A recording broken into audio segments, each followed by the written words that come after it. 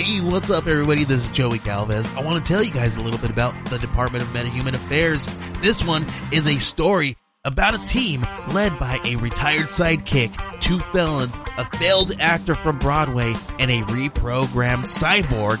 But their first mission is to stop the criminals who have robbed a bank, and they will have to set the world at ease. You're going to get 180 pages of entertainment, action-packed awesomeness right here in the first 6 issues in a collected hardcover volume 1. All you gotta do is head on over to Kickstarter.com and type in the Department of Metahuman Affairs or DMA and check it out right now. Oh, check out my new t-shirt. Buffalo Bills body lotion. Ew. Mostly just because of the moth. I hate moths. Moths are Me gross. too. It grosses me out that when you kill them, they just like disappear into Dust. a pile of dust. Grosses me out that they can chew holes into cloth. It's Yeah, like, what do you... Ew. but I don't understand what happened to all their body parts. Why did they just poof into dust like a fairy? Like, They it's like weird. they poof into dust with like 4 of their legs left. Yeah, it grosses me out. I don't know. Or they Someone was, run into something and you could like see their body stamp. yeah. They're made of dust. You can't convince me otherwise, and it creeps me out. I'm sorry. Yeah, no, I agree. That was like one of my only actual, like, you know, people are scared of spiders and of snakes and of all that stuff. I always was like, I'm scared of moths. Like, if I had to choose a bug or a creepy crawly that creeps me out, it's fucking moths.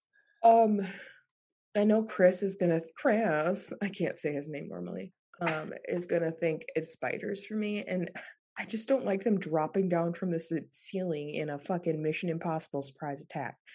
It's actually cockroaches for me. I don't know that I've ever like fully had an experience with a cockroach. I've never had an experience with a cockroach, but like you see them, like if you watch like Google cockroaches, like it just Or creeps like me out. hoarder shows where Yeah. they're like crawling around. Yeah, no. But Too much. right, I don't like but it. moths are a close second, followed by grasshoppers. Not because they're gross, because they're fucking annoying. Like the cricket, like the little. I would also have to add the house centipedes, those ones with the long like hair legs. I forgot about the No, that's just something that I've removed from my mind.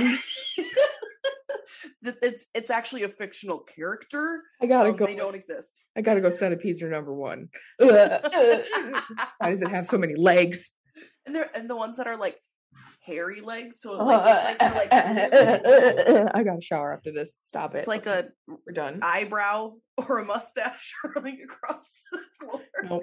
No, you're done. You're done. We're done. We're done talking about Okay, bugs. bye. Welcome to episode 130 of I'm Sorry What, the podcast. I'm Christina. That's Amanda. What's up? Why are yours always so aggressive? You're always yelling at them. I'm an aggressive person, and it's daylight savings time, and I've lost an hour of sleep already today. And you know I'm a grumpy bear in the morning. I don't know what you want from me. Not insta bitch. When we've been having a good time. We've been talking. We've been happy. Insta bitch. And then we fucking rude. And then we start the episode, and you're like, "Hi, I'm Christina. That's Amanda. It's 1:30." That's not what Why I said. are you even fucking here? That's what your tone says. What? What do you want from me? Hey. Time is just a construct, and daylight savings time is a bitch unless it's the one where you gain an hour of sleep. Right. I like when that. You fall forward instead of, or fall backwards behind instead of spring forward. Yeah, you know what I mean? Like, this is bullshit. Just give me back my hour. That's how I feel. Tell me how you really feel. I just did. What's up? Not much. Tell me life. What is this? I miss your GD face. I miss your face as well. Thank you. Yesterday I was working and I don't know, something notified me on my phone of memories, and I looked it up, and it was like, I don't know, one of the times we went to Cracker Barrel, and I was like, I'm Amanda. I have to figure out a weekend for us to go dress shopping Yes. too, so that And then I can can figure out your plan. Yes. This is not a podcast topic, is it? Huh? Sorry. Hey guys. My brain, it doesn't work right now. I don't like daylight savings. I have to do this. Yes. That's it. That's all the feedback. Good. Sorry.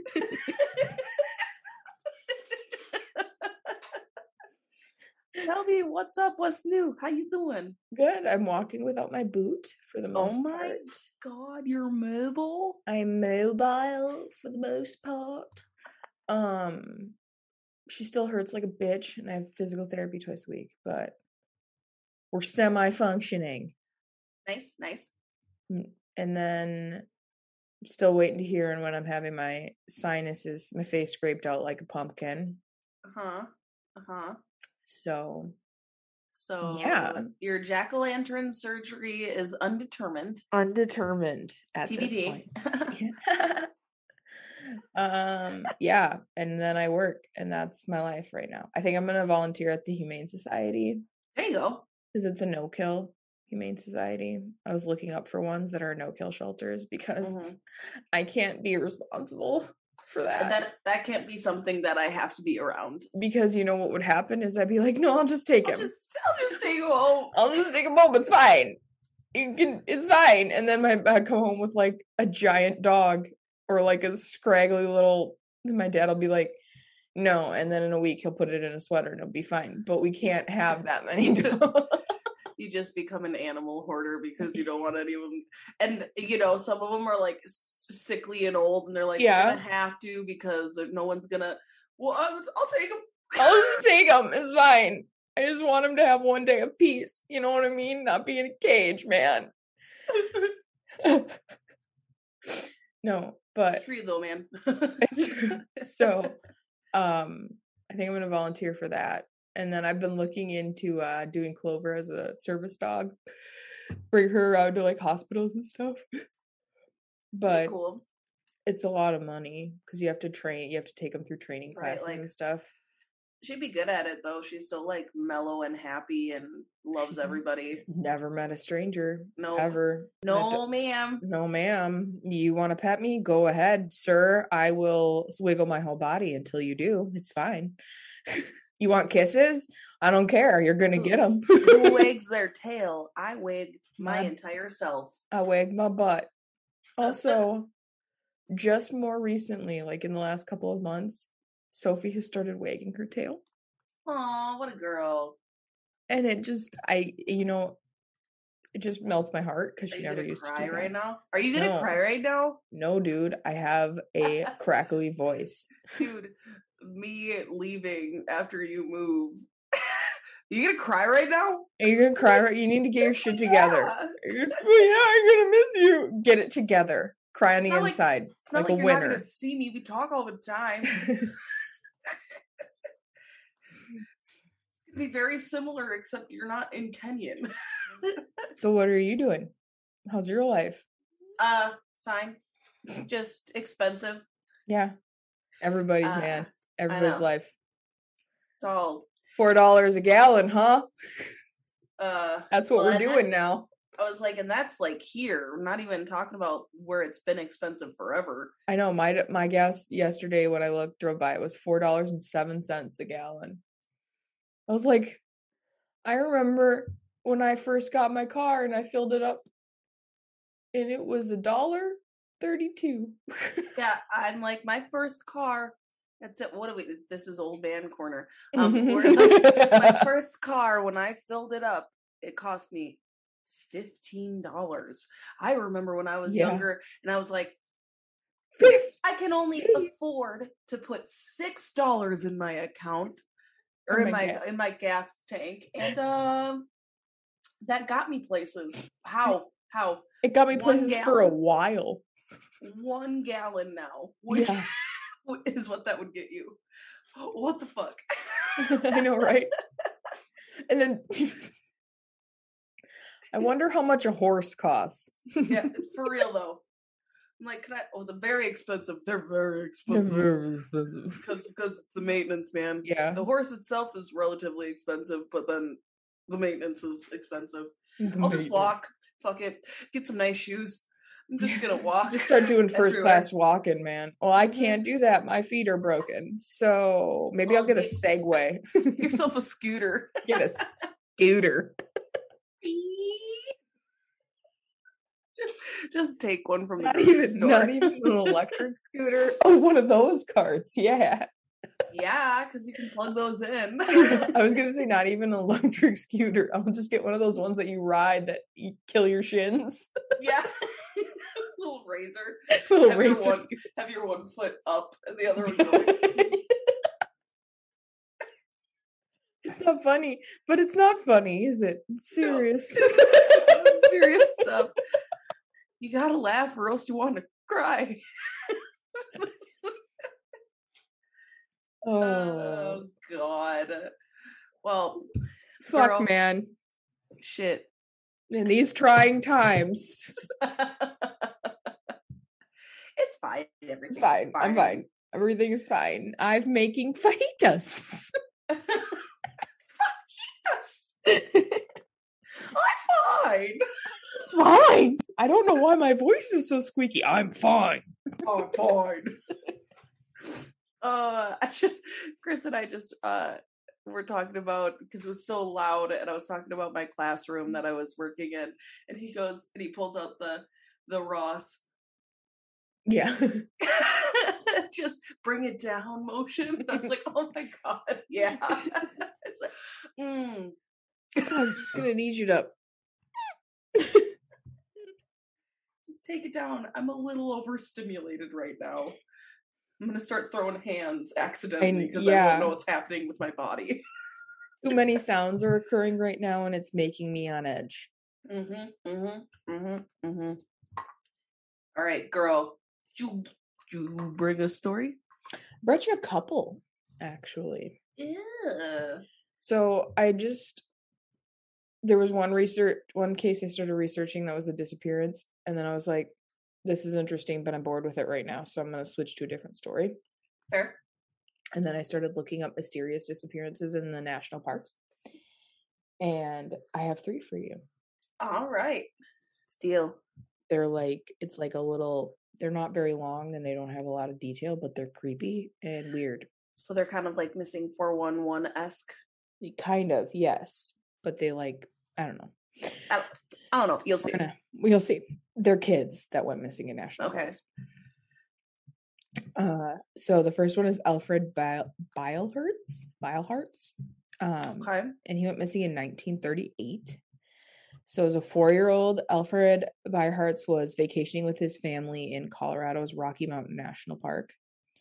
His parents were watching him very carefully as they went for a hike near a river. So he was in front of them, and they were just walking along this path near a river, and he turned the bend first.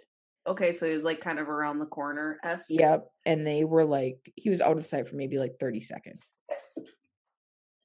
Gazoon tight. Thank you. Our new thing, sorry, Amanda just sneezed. And I now have to tell you a side I made story. it a silent sneeze so that I didn't have to interrupt your... I know, but now I have to tell you a sidebar, because in our house, it's no longer God bless you. It's sorry, Clover. Because for whatever reason, Clover hates sneezing. If you sneeze in the house, she runs from wherever else she is in the house and just comes into your room or whatever and stares at you. Barks at you. Barks at you. She like yells at you for sneezing. So it's sorry, Clover. And then she like backs out and goes and lays down. You have to say sorry, Clover, and she'll stop. Oh, Clover. Like, and she sneezes all the time in my face, and I don't yell at her, but whatever. You probably should just start barking at her. Yeah. Anyway, so little kid's walking in front of them. He turns the bend and is probably like obscured by the trees for like 30 seconds. Mm-hmm. And he vanishes. So they look up and down the tree line, seeing if he just walked off the path, whatever, can't find him. They call the ranger, the like park rangers. Yep.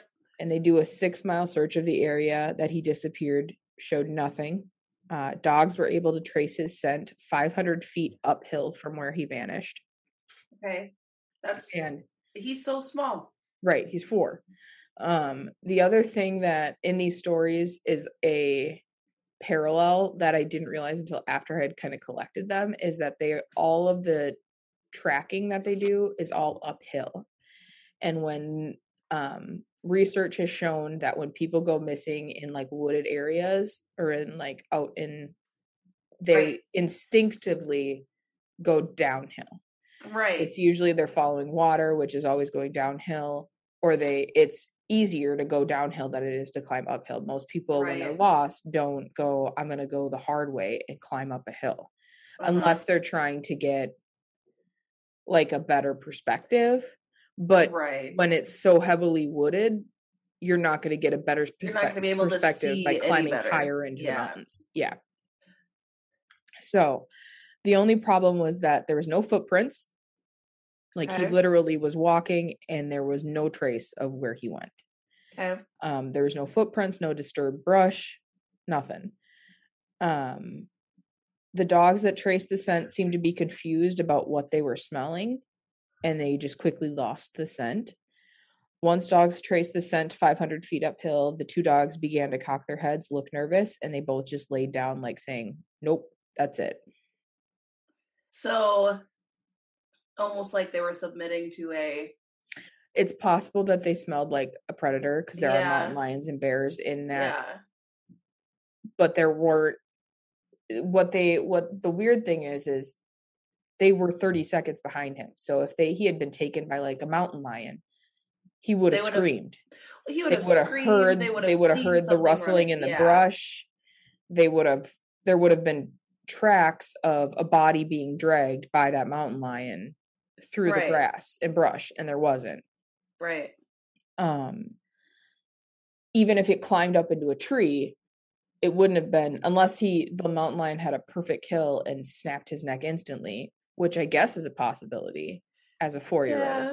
But I just feel like that's a very stealthy big cat. Well, it would have had to been a perfect kill with a clean take. So snap the neck on top of not leaving a trace of like any sort of blood or any sort of anything within 30 seconds. Right. Is very weird. Unlikely. And then some hikers were walking 6 miles away from where Alfred had disappeared and claimed that they saw a young boy they described the same clothes that he was wearing. Okay. Standing on a very dangerous outcrop of rock, and it's called the Devil's Nest, is where this outcropping of rocks are. Okay. The 2 hikers said that they had only seen the boy for minutes though after he allegedly disappeared, and they were 50 miles away. Right. So they're like, well, that's weird. Well, maybe we didn't actually see him, and then it's like, oh, this kid's missing. Well, and then they claimed that the boy seemed very dazed and upset, and then they saw something grab him by the back of his shirt and pull him backwards. And by the time they got up to the outcropping, there was nobody there. Gross. Isn't that weird? Ugh. So basically, it was 6 miles away, from where they were at. Uh-huh. And they said a 4-year-old boy would not reasonably or logically be able to travel 6 miles uphill over 3,000 feet on his own. Even the survival specialists who searched for him needed specialized equipment to get up to the Devil's Nest. Well, especially considering the fact that it's an outcropping, it's a very dense wooded area, all of the things where it's like, okay, you're a small child. How are you getting through all of that on top of making it that far? Right. Ugh. Okay. Alfred's body was never found, and to this day, his case is one of the most unexplained and disturbingly strange disappearances in National Parks records. Yeah. I mean, me being the cynical person I am makes me go, so what did the parents do to him? And then this was their story. Right. No, it's fair because that's, Yeah. I mean, but to me, unless they killed him somewhere else, it's weird. It's weird that the tracking dogs tracked it that far and then Right. just dropped off the scent. But then that makes me go, did something happen up there? Right. And they did something with it and then left, and that's why that scent ends. But it's a possibility. Like I said, cynical. It's no, just me. I thought it too. Yeah. So the next one is Dennis Martin. Okay. So 6-year-old Dennis Martin was vacationing with his family in the middle of the Great Smoky Mountains in a popular spot called Spence Field. Okay. So while his parents were talking to another adult, Dennis, his brother, and some kids decided it would be funny to play a prank on his family. They decided to split up, hide, and jump out to scare their parents from the trees. This one sounds familiar. I think I've heard this one. So 3 of the boys went one way. Dennis went the other. The 4 kids hid, but only 3 jumped out. Dennis just vanished, and that was the last anyone saw of him. So 6 miles from Spencefield, a young boy screamed and claimed that he saw what first looked like a bear and then looked like a large man with something strange slung over his shoulder. So be that what it is. A frantic search party started almost immediately, but no trace of Dennis was found. The search party lasted until night. Then torrential rain washed away any scent that could potentially be used by bloodhounds to find the missing child. It's also, his case was kind of a poster for what not to do because they had brought so many people in for searching that it kind of destroyed any evidence that may have been there. The FBI was involved. Then the Green Berets were called in. Okay. Then the police. And just about every other form of official aid was dispatched to find Dennis Martin, but no footprints or articles of clothing belonging to him ever showed up. What's really bizarre about this case is the government reaction to it. So the leader of the FBI group who organized the search committed suicide for unknown reasons shortly after this. Okay. And then a special forces member issued a statement in 2014 after researching this case. And he said, and I looked it up, that our special forces are never called to assist in civilian operations like Green Berets, Navy SEALs. They're never called to assist in civilian operations. It falls to the local National Guard, and that usually only has to be approved by the state governor. A senator actually requested and approved the Green Berets get involved in this case. Weird. The other thing is that if you had Green Berets involved, they're special forces. They're trained for tracking and working in these kind of conditions.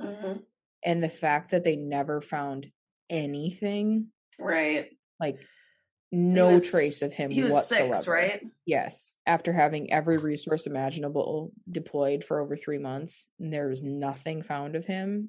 Just as suspicious. Right. The nationwide, there have only been 4 occasions where special forces were brought out on a civilian missing persons case. 2 of those involved an armed perpetrator. The other 2 were a case similar to this and the Dennis Martin case. Okay. So it's just kind of weird that specifically that case, for whatever reason, right, that there was something about this case specifically that there had to be some knowledge that was not known by the general public that made it a prioritized one for such a specific thing. So Dennis Martin's body was never found, and it is also one of the mysterious missing person cases of the national parks. Interesting. Dennis. I have one more. So the last one I have is Catherine Van Alst. And this one happened in 1946. So Devil's Den State Park is a 2,500 that came out weird. 2,500 acre wilderness located near West Fork, Arkansas. Okay. It's a magnet for tourists in the region.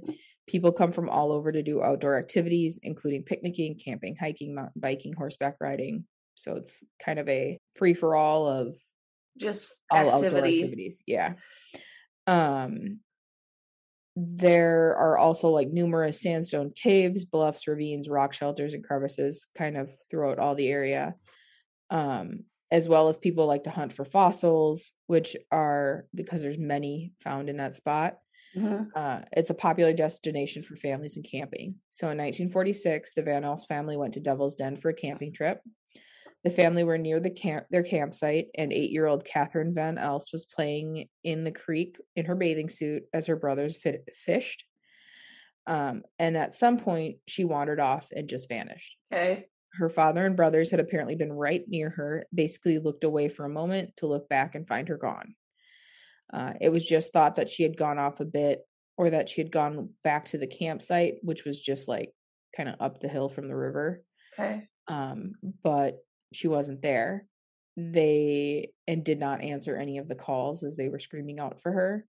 As they continued searching the woods and campsite with no sign of her, the family notified park officials and a large-scale search began.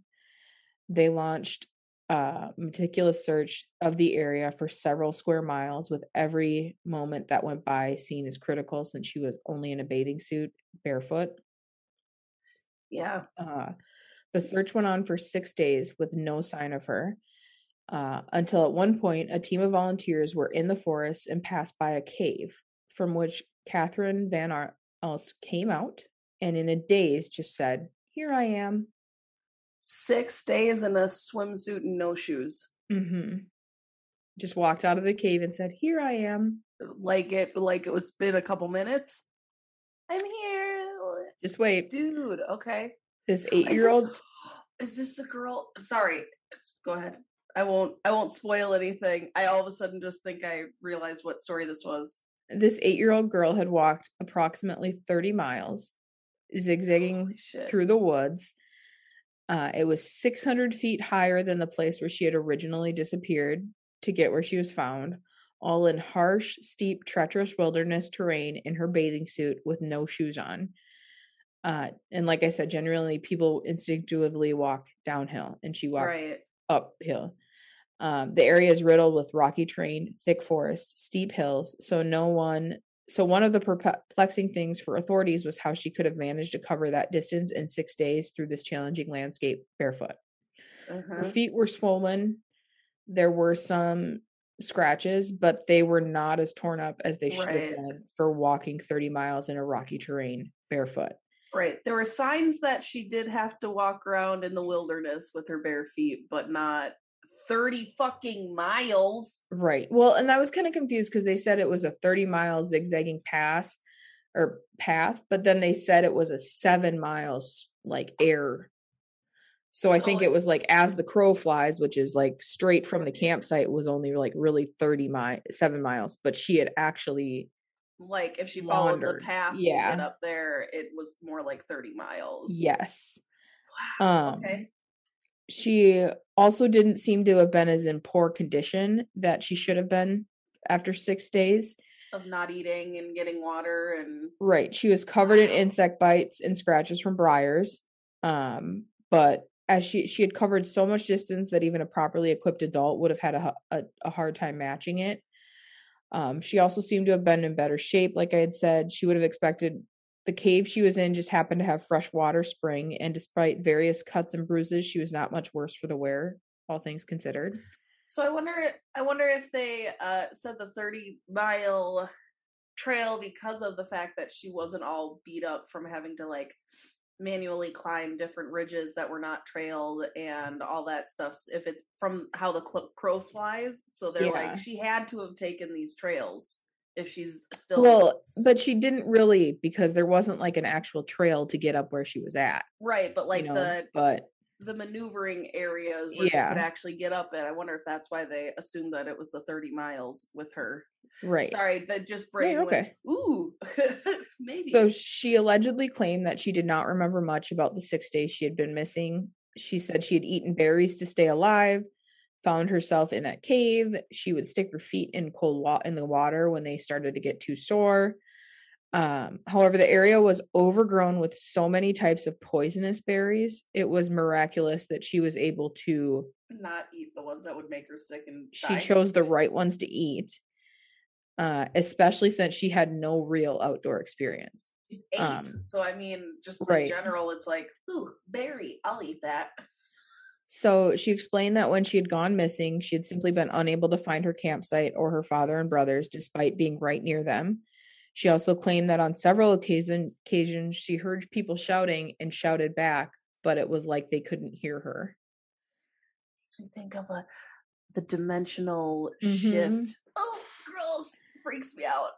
She also says that she had seen the tracker dogs, but was too afraid to approach them because she wasn't sure if they were wild dogs or not. Like she didn't know what they were.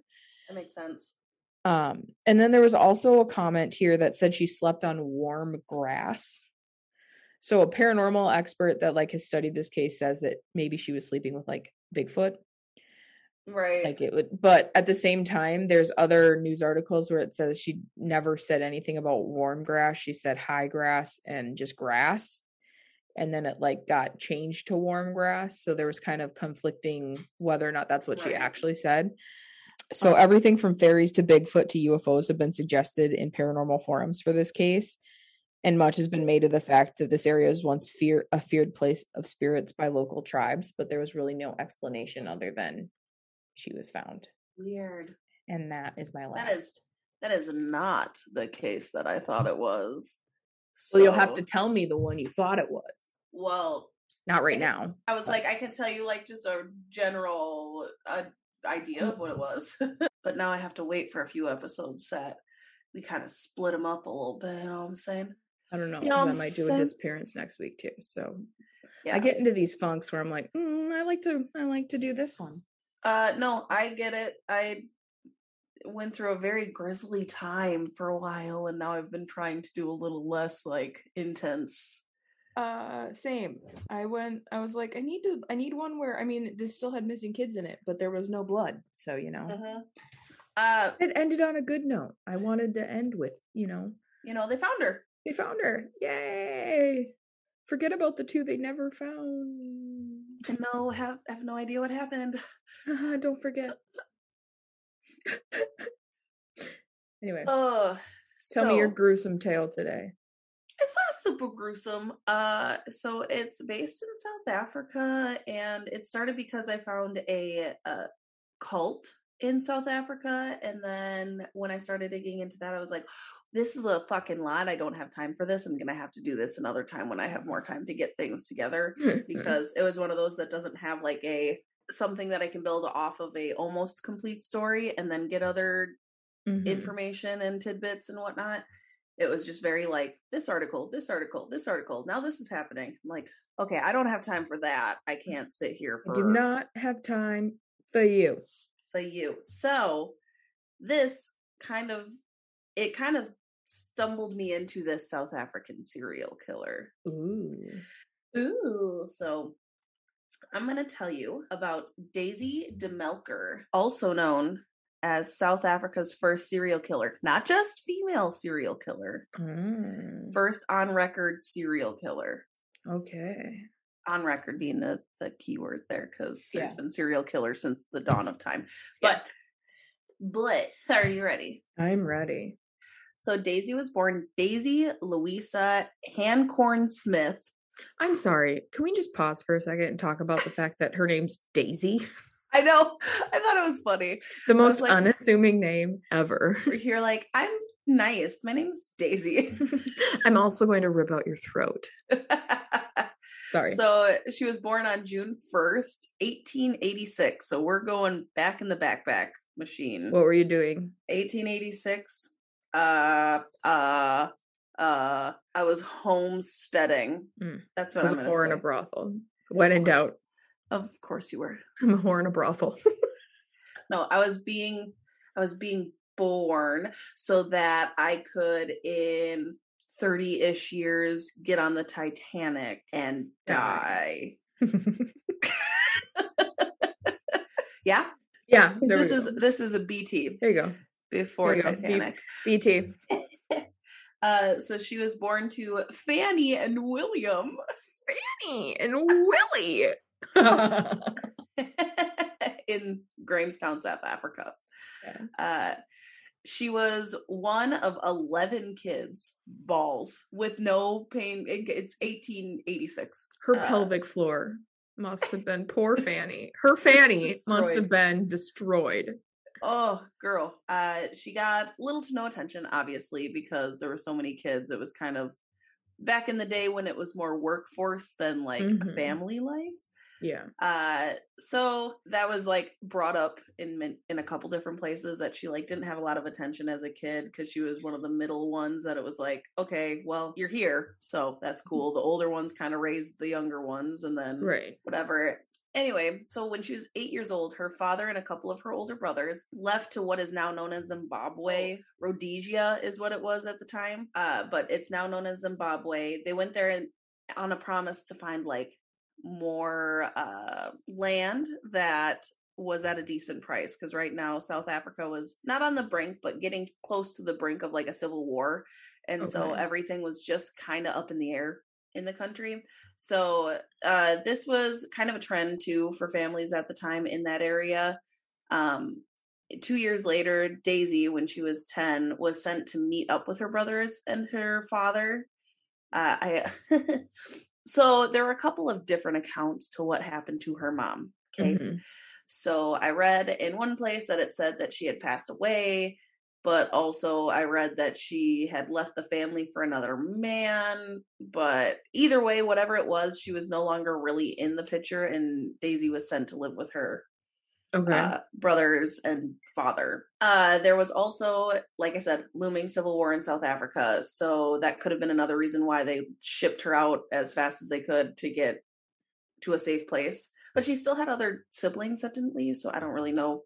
Mhm. It was unclear. 10 years old, put on an ox cart with just people she barely knew, acquaintances, just faces. Basically, they were strangers, and they traveled for over 2,000 kilometers, which is about 1,200 miles Mhm. over a span of a week.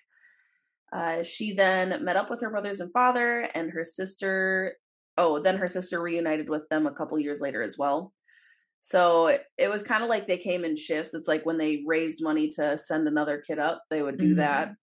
She went to they called it a farm school, until she was 13, and that's when she left to go study at Good Hope Seminary, which is a boarding school in Cape Town. And in 1903, she left the boarding school. She was about 16, 17, and went back to her father's in Rhodesia, aka Zimbabwe. But it didn't last for very long, because then she moved back to South Africa to go to a nursing school. So she was like, and she was very, very smart. Like, Okay. everything came very easily to her when it came to nursing school.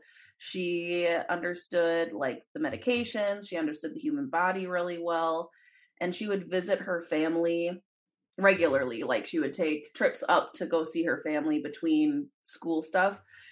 And on one of these trips, she met a guy. His name was Bert Fuller, and they fell in love, like hard love, like that first love. Mhm. And shortly after meeting, they got engaged and started planning their wedding. Okay. Normal. On the day of their wedding, Bert became super sick.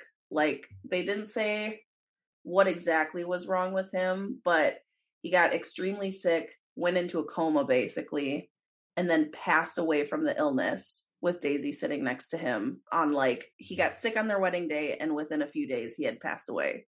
Oh. Yeah, poor guy, poor Daisy. It's all very like, It's all sudden. sad anyway. Yeah. Anyway, let's go on. Well, it's very sad anyway.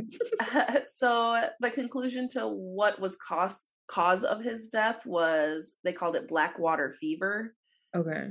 It's like a complication from malaria that the red blood cells burst. Ooh, that And sounds then like they a release, painful death. yeah, and then they release like hemoglobin into the blood vessels, which eventually will cause kidney failure, and you die.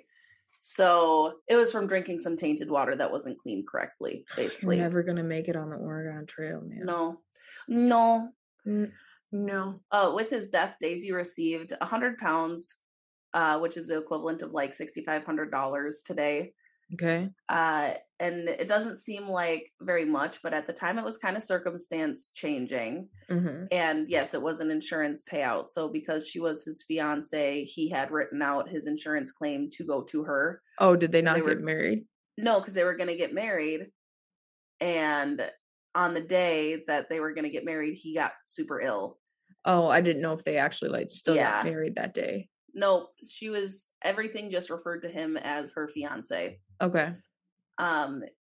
Here she met, totally skipped a thing. A few months after his death, Daisy moved to Johannesburg. At the time, it was a big gold mining area. And here she met William Cowell, who was a plumber and was 14 years older than her, which wasn't abnormal for the time. But he was doing well. He was very wealthy. Again, he's a plumber. Plumbers tend to make decent money. He was highfalutin. Within a couple of years, the two had fallen in love and gotten married. Okay. They got married in March of 1909. So, to keep just a tab on, she was born in 89. So she's 20. Yeah, because it was like 18-ish when she met the last feller. Okay. So they fell in love, got married. They moved into a house and had had 5 kids. So again, lots of kids for a time of not really having any way of pain relief and or fixing your hoo-ha. Yep. But only one of these 5 children survived to adulthood, which wasn't unusual. Which is why they had so many kids. Exactly.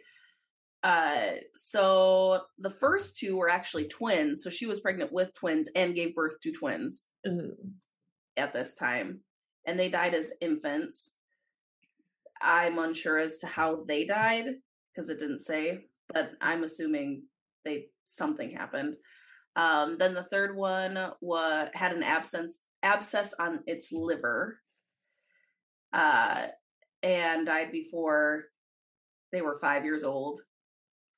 And the fourth child that died, before turning a year and a half, suffered from convulsions and then had quote unquote bowel trouble.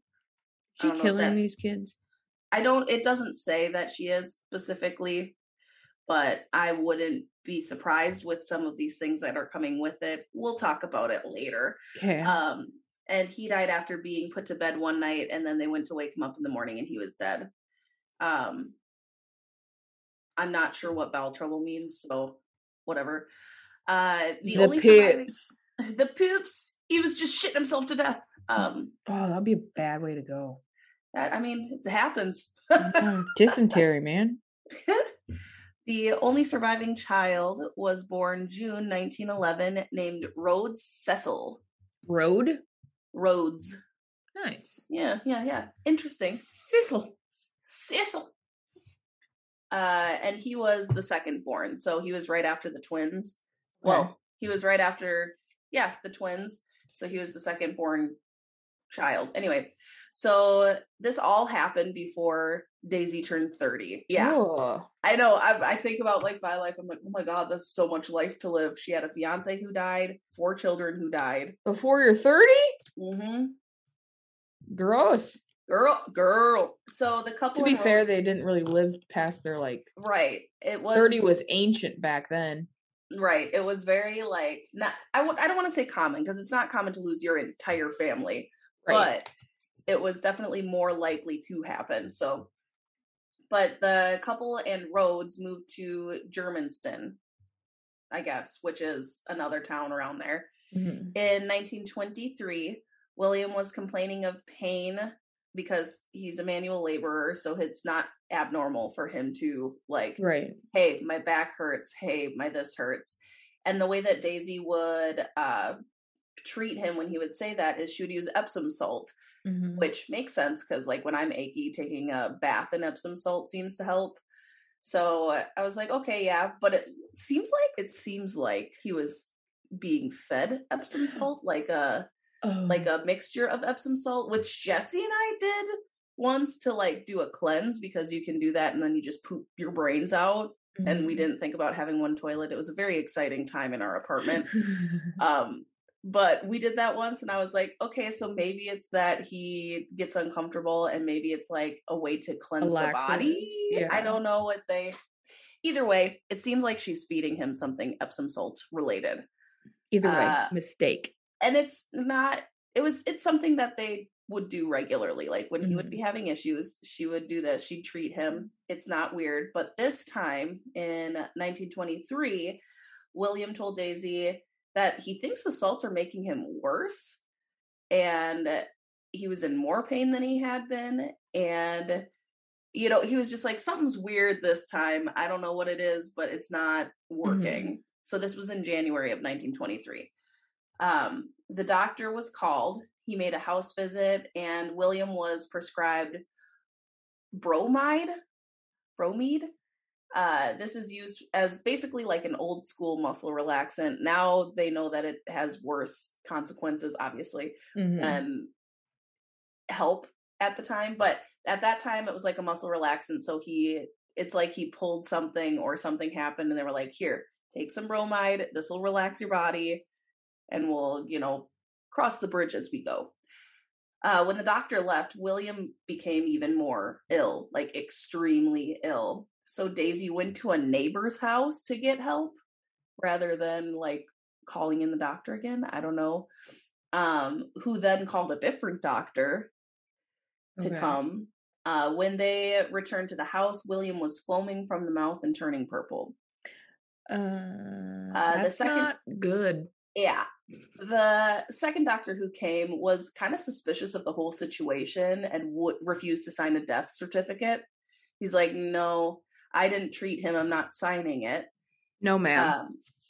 The symptoms he noted were very similar to strychnine poisoning. Dun, dun, dun. Yeah. And so he wasn't comfortable signing off on the death since he didn't know the whole situation. He's like, I just came in here and this dude's dead.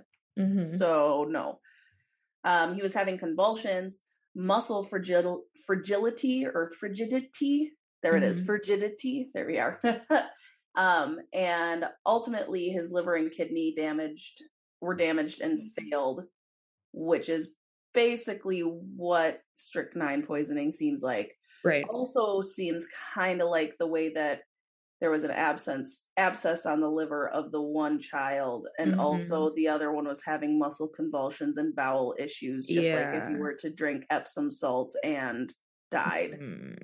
So they never like specifically say that she could have killed them, but I personally feel that. Oh, she thought either way, this was not determined as a murder at this time. The autopsy came back as if he had chronic kidney disease and failure, but it was ultimately ruled as natural because they didn't think about it, I guess. I don't know. Just the doctor was concerned that only like, the doctor. No, this is weird. So she was cleared and received 1,795 pounds, which is about $131,000 in USD nowadays. So back then it wasn't, but now is about how much she'd be getting. After this, if she got 600 pounds the first time and that was like $6,000, how is let me look at my numbers because 1,135 equaling 100 and some thousand. It was 100 pounds, not 600 pounds that he got the first time. It was $6,000 now USD, but it was 100 pounds. Okay, never mind. I was like, I don't think it was 600 pounds, but I'm gonna look for sure. Never mind. Let me find where I was. Hold on. I'm sorry. Oh, I'm ruining your story. You're ruining everything. You're ruining it. Stop asking questions. So after his death, Rhodes and Daisy stayed in the house that they lived in. And Rhodes grew into a teenager, kind of angsty, and he was emo. For lack of better words, he was kind of a spoiled brat. But the pictures I found of him, he was also kind of a really good-looking spoiled brat. What's up? What's up, Rhodes? How you doing? Hey, Rhodes. You're dead now. Right?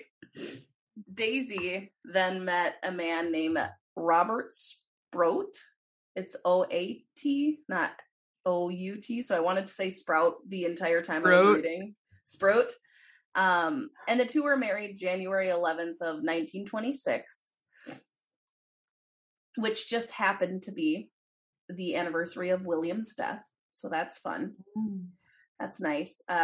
Daisy was 36 at the time, and Robert was about 10 years older than her, and he was also a plumber, so she has like a type, an older plumber. She likes guys that know how to lay pipe.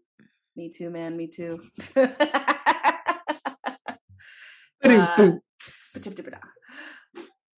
Rhodes didn't like Robert. But Rhodes didn't like it when guys laid pipe on their mom. I guess not. But like, from all accounts, Robert was like really nice to Rhodes and treated. Why are you talking out of the side of your mouth? From all accounts, he seemed like he was a decent guy to him. Is it a secret? Why are you talking out of the side of your mouth? I'm trying to make sure Rhodes doesn't hear me. So 2 years after they got married, Robert fell ill. Weird. Oh, did he? He did. He started vomiting and convulsing. Did he have a lesion on his liver? No, but I mean, maybe. I don't know. It doesn't talk about a lesion on his liver.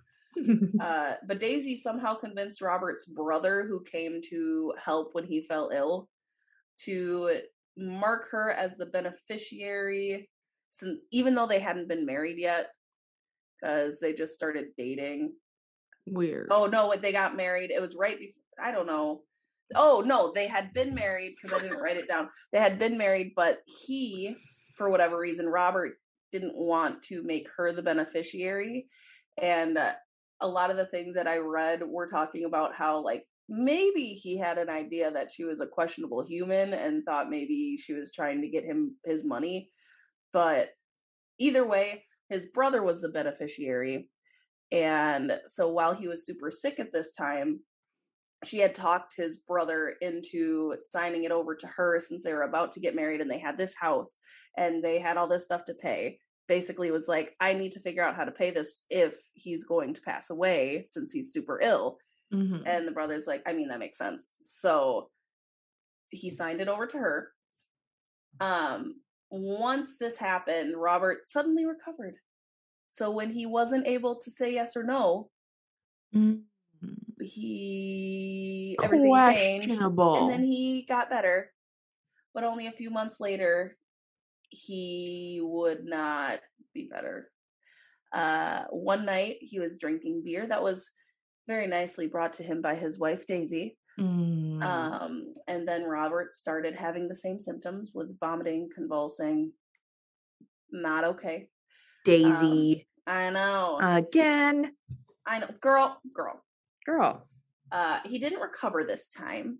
Daisy inherited 4,560 pounds this time, because this is before Africa went to Rand. Oh, so shit. I had to do like multiple conversions. Nearly 300,000 USD in today's money. Mm-hmm. So Robert was buried right next to her other husband, William.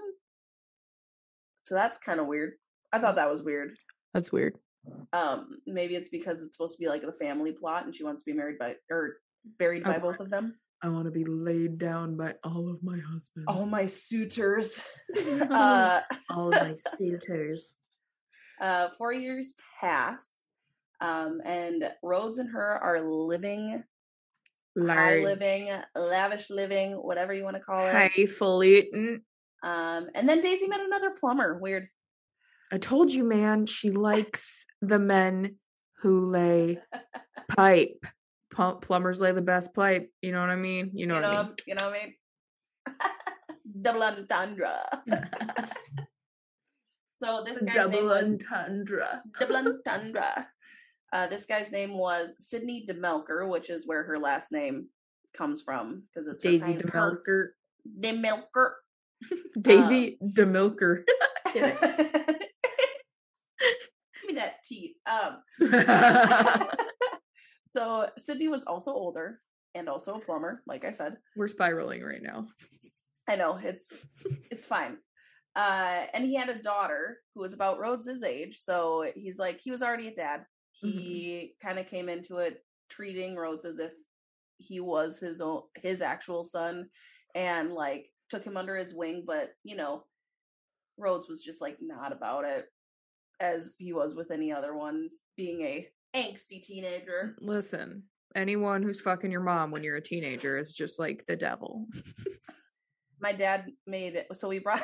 Oh, I like that. Speaking of my dad. Oh, Bill. Speaking of, yesterday we brought a load of wood for their wood burning stove to their house, and as we're throwing it over, he made some joke about being aroused by the wood. I was like, you know, like whatever, kind of laugh it off. And then later on we were walking in and he said something to Chris about like having like a halfie or something, and he's like, doesn't take much now. I'm like, gross.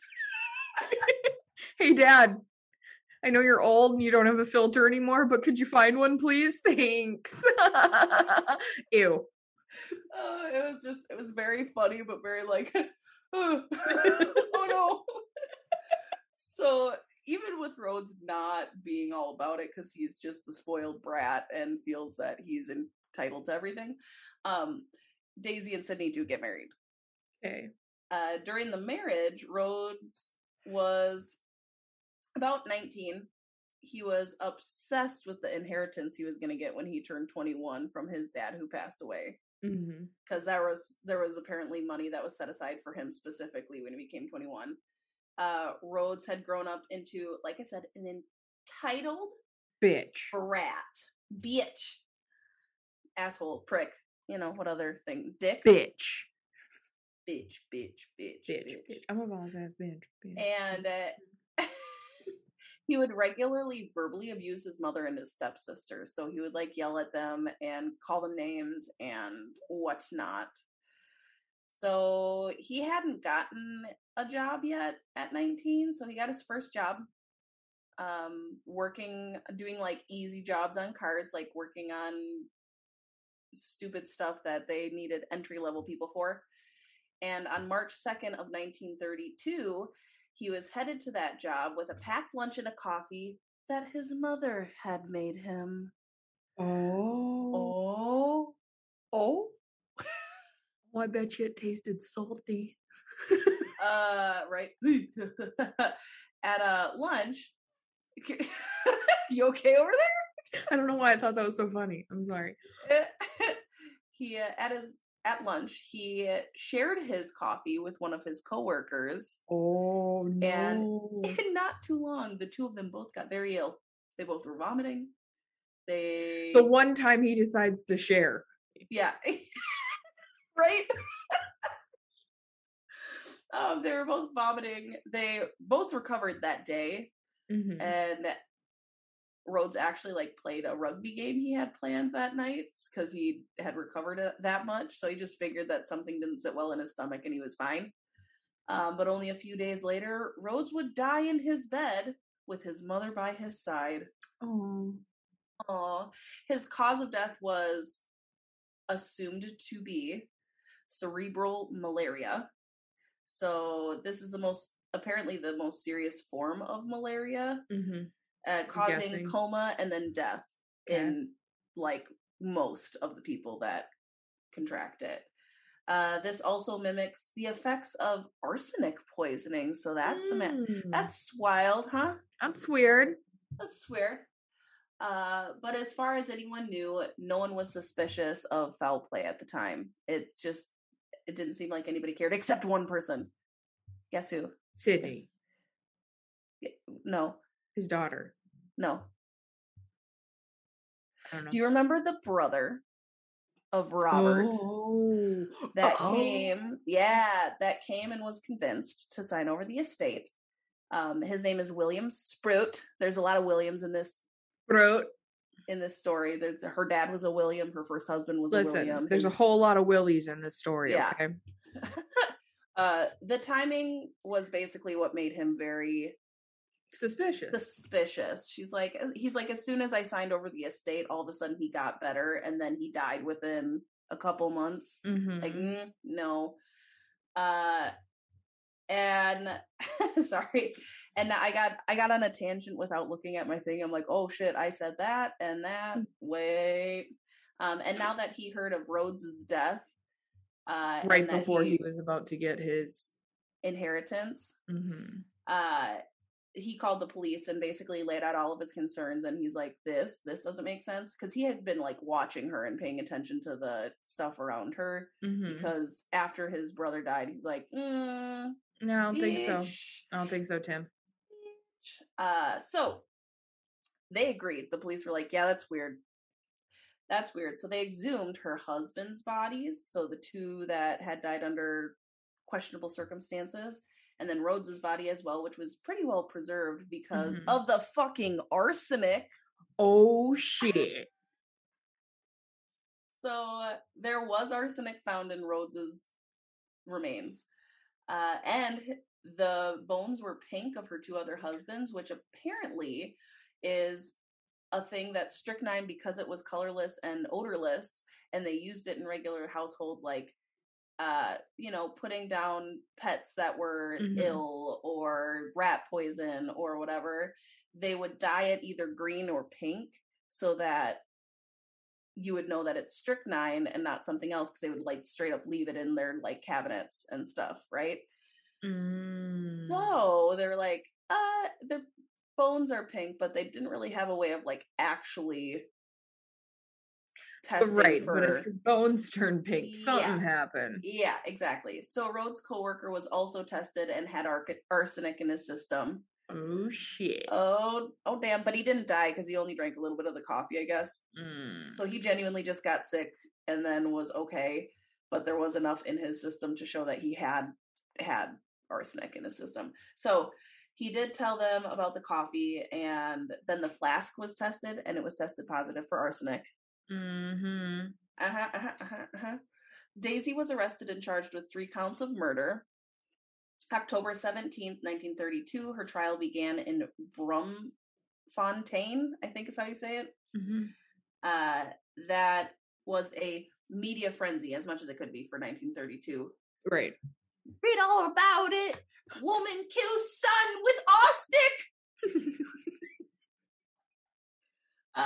Read all about it. And a lot of the articles said noted as the first serial killer, not only the first female serial killer. I like how your paper boy sounded like a bitter old woman.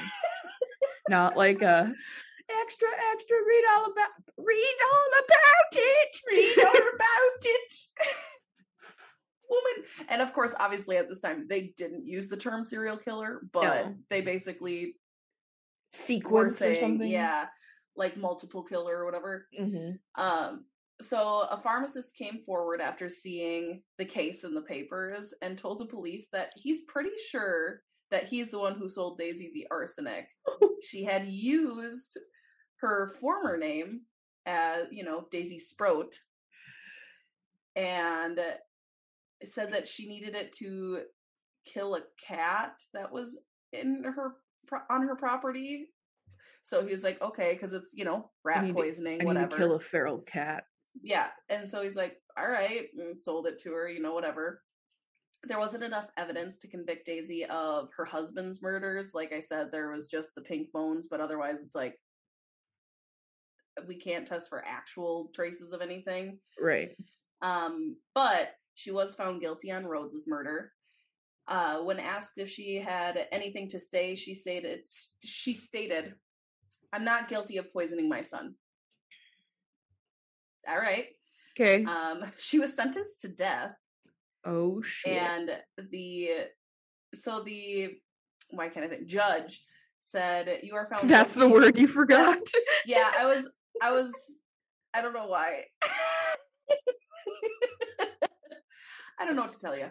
I don't know why. It just escaped me for a second. So the judge said, "You are found guilty of the murder of your son, Rhodes Cecil Cowell. You will be taken from here to a place of execution where you will be hanged by the neck until you are dead, and may God have mercy on your soul." Oh shit. Oh man. So Daisy was hanged December 30th of 1932. Her husband Sidney believed she was innocent up until he died, which wasn't until like, I want to say like the 60s, if I remember reading correctly. She was buried in an unmarked pauper's grave, they said.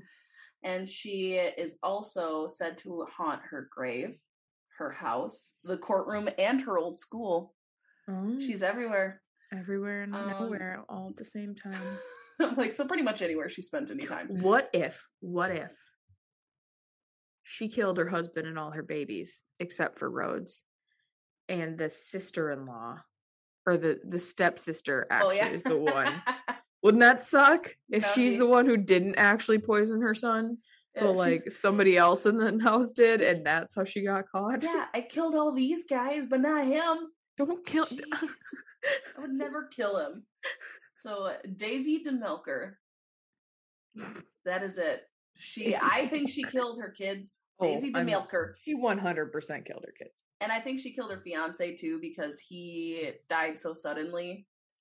So I'm curious once she got the insurance, or if that was like her catalyst for like getting the money. Yeah. She's like, ooh, and the attention. I think that is more likely, because up until then she didn't really show any signs of anything. Right. I think that kind of clicked something in her brain and went, I mean, if you think about it, she probably got a lot of attention from her fiance dying, like, and getting sick on their wedding day. A little Munchausen's there. And being they specifically had said in multiple articles that she didn't get a lot of attention as a kid. She kind of raised herself and whatever. I was like, I could see where she like all of a sudden got drunk on the attention, as well as enjoying the lavish life of having like a chunk of money. Right. All at once. So I don't know. She's an interesting character. And now I want to look up a picture of Rhodes to show you. Well, I should probably show you a picture of Daisy too, whatever. Fine. I mean, Rhodes was kind of a dink, but doesn't mean that he should get murdered, you know? There's a lot of people who are assholes that you should be murdered, man. I'm not looking for you to get murdered, dude. I'm just saying you're kind of a dick. Cecil Cowell. There you are. Let's see if I can find a picture that you can actually see. I was like, you're kind of a babe. Hey. And then I wouldn't kick him out of bed for eating cookies. Right? And then here is young Daisy DeMilker. Oh yeah, she's got those creepy eyes, man. Here's old Daisy DeMilker. See better days, huh? That was like her before she got put to death and hung by the neck until she died. I'm sorry, is that insensitive? Bitch, you killed people. I'm sorry. I lost my sensitivity. That is the story of the first of Daisy DeMilker killer of South Africa. South Africa. Africa. Good job. I enjoyed it. I had fun. It was a wild ride. I know. It was one of those that I was like, this is kind of weird. Like, you know, I usually look at Black Widows as it's like kind of boring because it's just the same thing over and over again. I was like, I like the little bits of twists and turns up in this story. Could you not? Ma'am? All right, Boo Bear. Boo Bear. Yeah. Stop it. Don't. Quit it. Don't even. Come on. Oh, well, shit, guys. Thanks for listening. You know, yeah. Thanks. Good finger addition. guns. Pew, pew, pew, pew, pew. Don't put them at your boobs. Hey, don't point those things at me. Don't. Hey, Don't point them at me. Why are you shooting me with your finger? Pull your nipple guns. Get out of here. You know, the Asian TikToker guy who like it shows the video and then he has like his version of it, so he'll like use his butt cheek to hold something and like whack it over. No. Oh my god, I gotta send you one when it comes up. It's so funny, but he I don't know what you just described was very fucking weird, and I don't know what you're talking about. The music behind it is da da dun dun dun dun dun, and then he like is. I don't know what TikTok you're on, but I am not on that TikTok. Weird ones, that's what it is. But the one it showed the booby guns from Austin Powers, Mm-hmm. that he put plungers on his on his nipples, and he had little like. Sorry, little sparklers in the shape what of hearts fucking on the TikTok end. are you on? And he like what hole did you go down to get on here? Listen, he used the plunger to light matches that were on sticks on the table, and then he lit his sparklers on the end of his nipple plungers. With the matches he just lit with his nipples, and he goes, da-da. Now I have to find it. It's weirder to explain than to watch. I don't know what to say right now. Don't worry, you'll get one today, I'm sure. Oh, good. All right, guys. Weird TikTok hole you went down to get to that guy, but oh, honey, you don't even know. See some weird shit on there. I'm like, how is this okay? And then I laugh, and then I see more weird shit because they hear everything. Anyway, guys, thanks for listening. Especially to Amanda's just description of a TikTok. That was TikTok corner. You're welcome. Of a weird ass TikTok. Yeah, you know what? I bet you there's people who know who I'm talking about too that are listening. So I don't know about that, but spread the word. Spread yourselves. That was nice. Thank you. You're welcome. Bye. Bye.